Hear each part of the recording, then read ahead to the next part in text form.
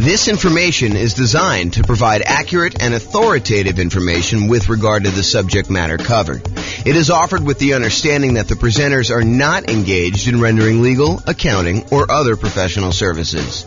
If legal advice or other expert advice is required, the services of a competent professional should be sought. Welcome to the Portland Real Estate Investing and Real Estate Financial Planning Podcast. Learn all about investing in real estate in Portland, Oregon, with a combination of real estate financial planning and modeling with numbers specific to Portland. Plus syndicated, more generalized recordings of live and pre-recorded real estate investing classes, not all of them specific to Portland. Be sure to stay tuned after the podcast for a message from our sponsors. Well, good morning and welcome, everyone. We've got a pretty exciting class today. By the way, I'm James Orr. The way to start off. Oh, that's awesome. We got a really exciting class today. So in a lot of the other comparison classes, we've been doing these like once a week for the live versions. For the podcast, it's probably about once a month. But for the live versions, we're doing these once a week. And in previous comparison classes, a lot of times we take one strategy and we compare it against a completely different strategy such that sometimes one will do significantly better than another, and sometimes the other one will do significantly better than another. Today is a little bit different because today we're comparing doing two identical strategies, except in one case, we are saying, if this means it will be better, then do this. And here's what I mean by that. So what we're going to cover today is doing the nomad strategy, buying a property as an owner-occupant, 5% down, moving into the property, living there for at least a year. It's at least a year because the lender requires you stay in a property for at least a year when you get an owner-occupant loan, with some very unusual exceptions, like you move out of the area or something like that. But if you're buying a property, you buy it as an owner-occupant, you move in there for at least a year, or until you save up for the next property. Then you buy another property with 5% down, move into that property. You keep the last property and you convert that property to a rental property. And then you repeat this process until you have up to 9 rentals, 10 properties total, 1 that you're living in, 9 rental properties. However, here's the twist for today. Today, we're saying you're both doing the nomad strategy, kind of like person A and person B. You're both doing the nomad strategy. However, if person B gets to the point where they've got enough money saved up in their bank account that they could take that money and pay off their owner-occupant property, the one that they're living in, and have enough money left over for their reserves and stuff like that, but they could pay off their owner-occupant property. And by doing so, that means that they are financially independent, that they have lowered their threshold to be financially independent by doing that. They're not already financially independent, but they lower their threshold to do it. Then go ahead and pay off the property, stop buying more properties, and you've won the game. You become financially independent and you can do that. And so either it's going to be you didn't pay off the property and it's exactly the same as doing the nomad strategy, or in some cases, it's better. And the question that becomes, how much better is it? And is this even a reasonable thing to do to kind of get to financial independence early? That's what we're going to look at today. So is it better to pay off your owner-occupant mortgage when nomading? And we modeled this in 305 U.S. cities, and you'll be able to see which cities this has been more effective in, where paying off your mortgage was better, and which cities it didn't matter. So, as I mentioned, in both scenarios, we're doing the nomad strategy. You're buying an owner-occupant property, 5% down. You're living there for at least a year. You're buying the replacement property and moving in while converting the previous property to a rental. And you're going to repeat this 10 times. That's the model for both scenarios. With the traditional nomad, there's no paying off of the owner-occupant property early. Now, if it gets paid off just organically because you live there for 30 years, that's fine. But we're not saying you're taking extra money you have sitting aside, invested in the stock market, taking that money out of the stock market and paying off the property. The other model is you do the nomad strategy, but if you, at any point, you have both enough money and by paying off the property, you qualify as financially independent, then go ahead and do it and then stop buying additional properties at that point if you pay off the loan and you are fine. Because I had some stuff where I was running this using the Real Estate Financial Planner software where you were paying off the mortgage And then the next month you'd be like, hey, well, now that I'm financially independent, why don't I go buy another property? And then you were no longer financially independent because you got a mortgage payment on your owner-occupant property. So we had to turn off buying additional properties when you do that. If you want to see the actual comparison, there's a URL on the screen. I'll put it in the show notes as well. But if you go there, you could actually see the kind of charts I'm about to show you, and you can kind of dig into it, mouse over them, see which cities are which, and do that. Okay, so I'll quickly recap what makes you financially independent. It is when your income from your investments exceeds your living expenses. And the income from your investments includes any net positive cash flow after all expenses from your rental property. So all the income from the rental, rent and any other income you're getting minus all the expenses, including vacancy, principal, taxes, principal, interest, taxes, PMI, insurance, maintenance, and management. So all income minus all expenses, any net positive cash flow after that, that counts as toward you being financially independent, plus any investments you have in the stock market or bonds or whatever else you have times a safe withdrawal rate. That also counts. Plus, if you have Social Security, which we didn't model in this case, that would count. Annuities would also count if you bought any of those. So you don't have any of that in this modeling, and any pensions you have. So all those count toward being financially independent. And the key point here is why this matters as to whether or not you pay off your primary residence, your owner-occupant property that you're living in or not, is imagine for a minute that you are thinking to yourself, okay, I need $10,000 in order to be considered financially independent and to pay all my bills. All my bills includes, my medical insurance, my car payments, if you've got one of those, all the maintenance on your car, all the gas in your car, all the food, all that stuff, including the mortgage payment on your property, and taxes and insurance and maintenance and all that other stuff. So all of that you can afford to pay on $10,000 a month, let's say as an example. But if you had paid off your mortgage and you no longer had let's just call it $2,000 principal and interest part of your payment, not the taxes, insurance, stuff like that, because you got that no matter what, but just the mortgage part of your payment, then you really don't need $10,000 a month to be financially independent. You really only need $8,000 a month at that time. And that's what we're saying. We're saying, look, if you can go pay off your primary residence, then you no longer need $10,000 a month to be financially independent. Now you only need $8,000 a month.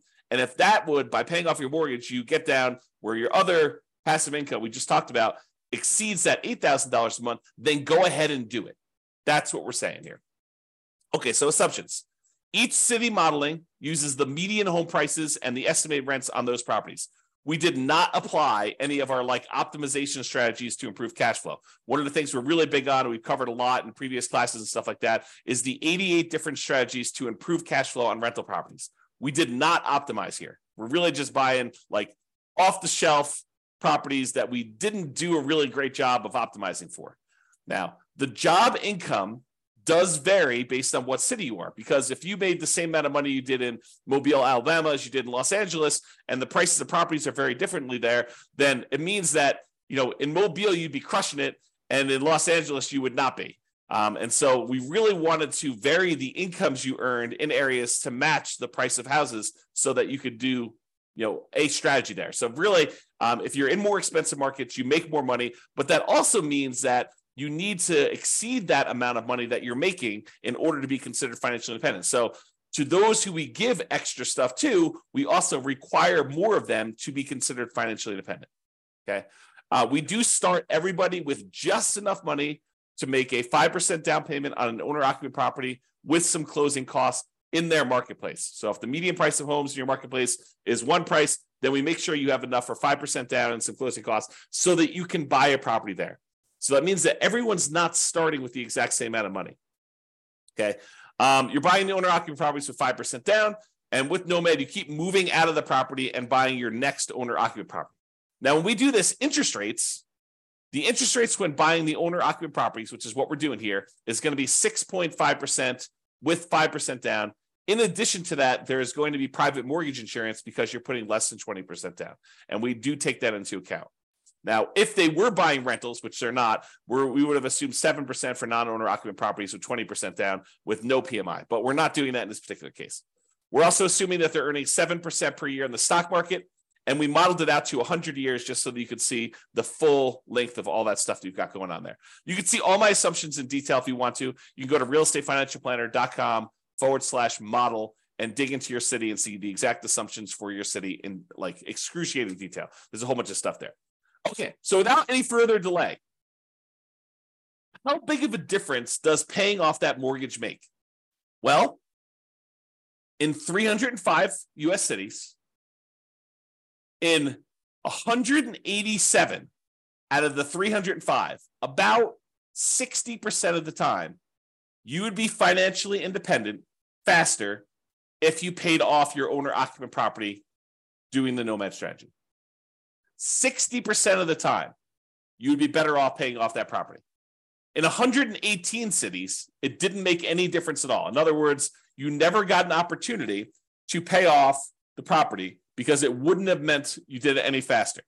It may still be fast because you're doing the nomad strategy, but it wasn't any faster for you to pay off the property. You would have been better off just kind of letting it go. You would have been financially independent in those cases, okay? So here's the chart showing you like when this happens in aggregate. And you can see for the ones where you pay off your owner-occupant property, it skews earlier. There's a whole bunch.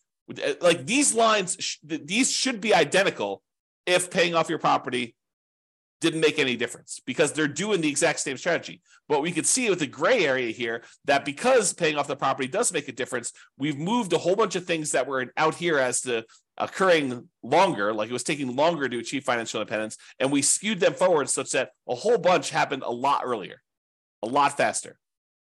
Bunch of cities, number of cities is vertical, number of cities increased earlier on so that you were end up being financially independent doing that. And you might ask me, well, you know, how much faster? Is this like 1 month? Is this like 2 months? No. In some cases, it's like 10 years.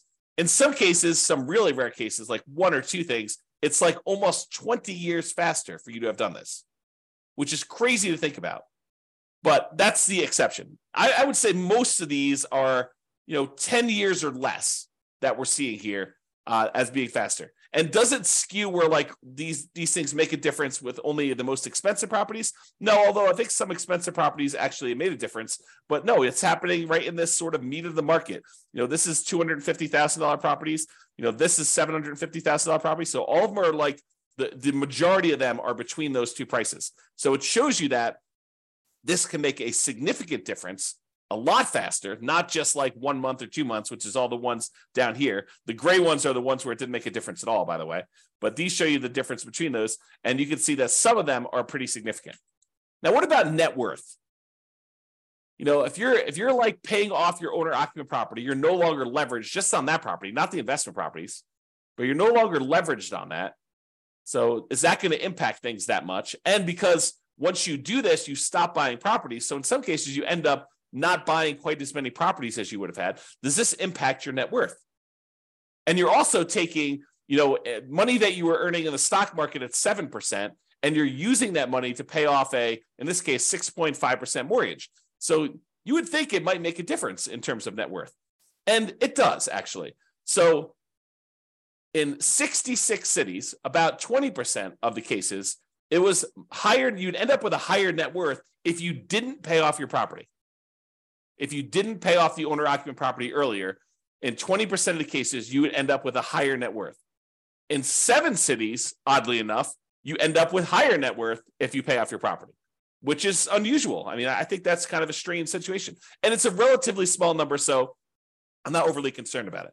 However, in 232 cities, at the 40-year point, your net worth is the same, regardless of which strategy you did. And it's possible that a lot of these where you paid off your property was after the 40-year point, right? Because we're measuring net worth at year 40.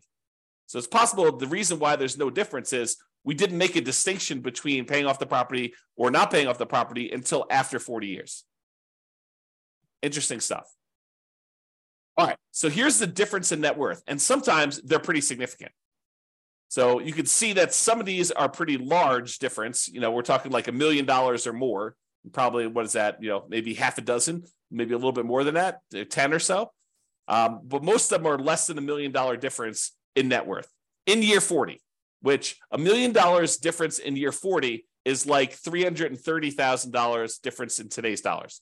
Because remember, inflation is happening, and $1 million today is not like what $1 million was 40 years ago, and $1 million in 40 years from now is not like $1 million today.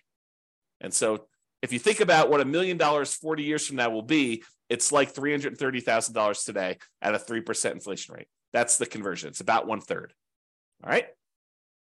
All right, so let's kind of summarize this. So I separated this page into the average, which is shown here, and the median, which is the next slide. And so average is you take up all the values for net worth, you add them all up, and you divide by the 305 cities that we're in. It shows you what the average net worth was for doing that at year 40. When we do median, we look at all of them stacked in order from smallest to largest. We look at the middlemost number. So from an average perspective, your average net worth was about $8.15 million if you did the baseline nomad and you didn't pay off your properties early. And if you did pay off your properties early, it's about 8.11. So it's a difference of about $50,000, which is about 0.6% better for you to have done the regular nomad model in terms of net worth. So I would say that's not that significant. It's not that significant of a penalty. But really what's super interesting is let's look at how long it took you to be financially independent. If you did the regular baseline nomad model, the kind of like standard model, on average, it took you 531 months to be financially independent. However, when you pay off the owner-occupant property, if that means you would be financially independent early, you end up being financially independent on average at month 462. The difference is about 69 months or almost 6 years. 6 years would be 72 months. So it's like high 5 months, 5 years and 9 months faster on average for you to pay off your property early. So if you're in a market, you may want to think to yourself, hey, look, maybe I should be saving up some money on the side.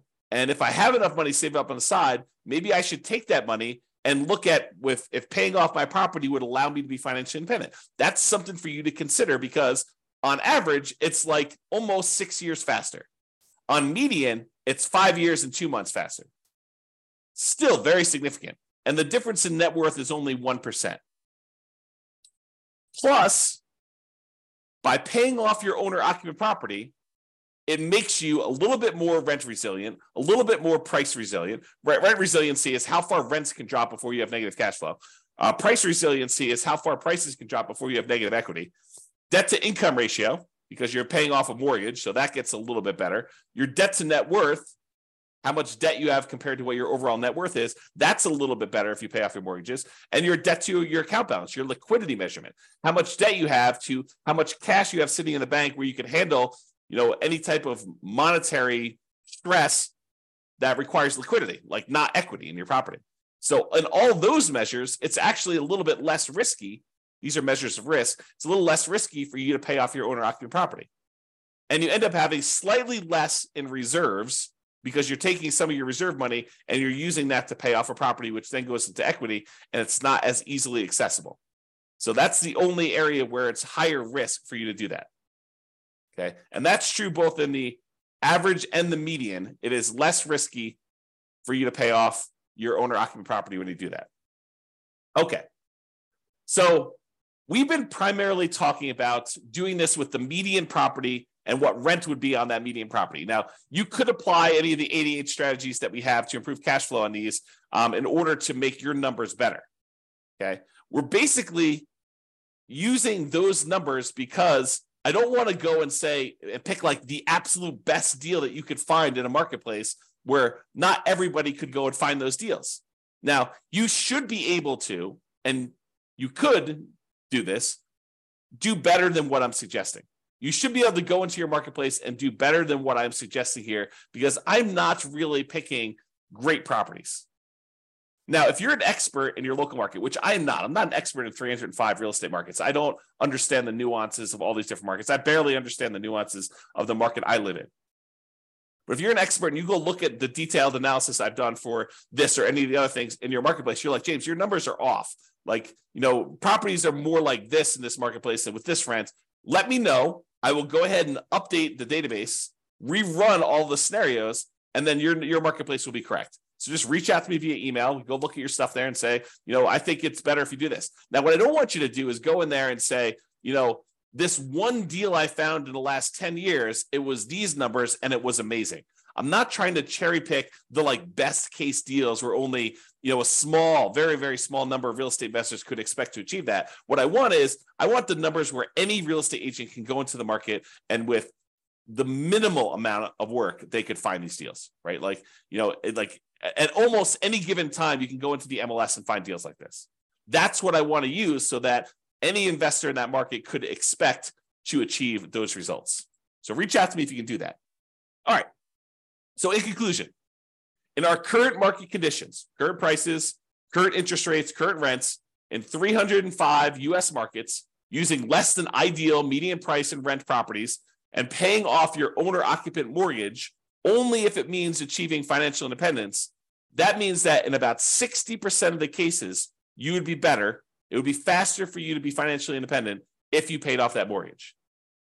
However, you end up with a higher net worth in about 20% of the cities by not paying off your property faster, maybe continuing to buy properties and not stopping work. The market does matter, though. You'll not be able to improve your time to financial independence in every market doing this. You have to pick the one. You have to actually do the math and determine that. It is best if you look closer at your specific market and apply as many of the 88 cash flow improving strategies as practically possible to improve on your implementation of this, and then evaluate every 6 months, every 3 months, every year, and look at your situation and say, should I pay off my owner-occupant property now? Should I take any money I have and set aside? And in some cases, we even covered this today, but in some cases, you could go and sell a property, sell a rental property that maybe isn't cash flowing great, but has a lot of equity in it. Use those proceeds to pay off your owner-occupant or other investment properties. We'll do all this analysis as we do additional comparisons in the future. But you sometimes take a rental property that you have, sell that off, use the proceeds to either pay off your owner-occupant or use the proceeds in order to sell off any investment properties. And sometimes that will allow you to be financially independent. It's like all this modeling that we do so that we can test these situations for you and see what happens. That's all I got for you. I assume there's no questions. If there are, let me know. But thanks everybody for coming on, and I will see you all on the next video.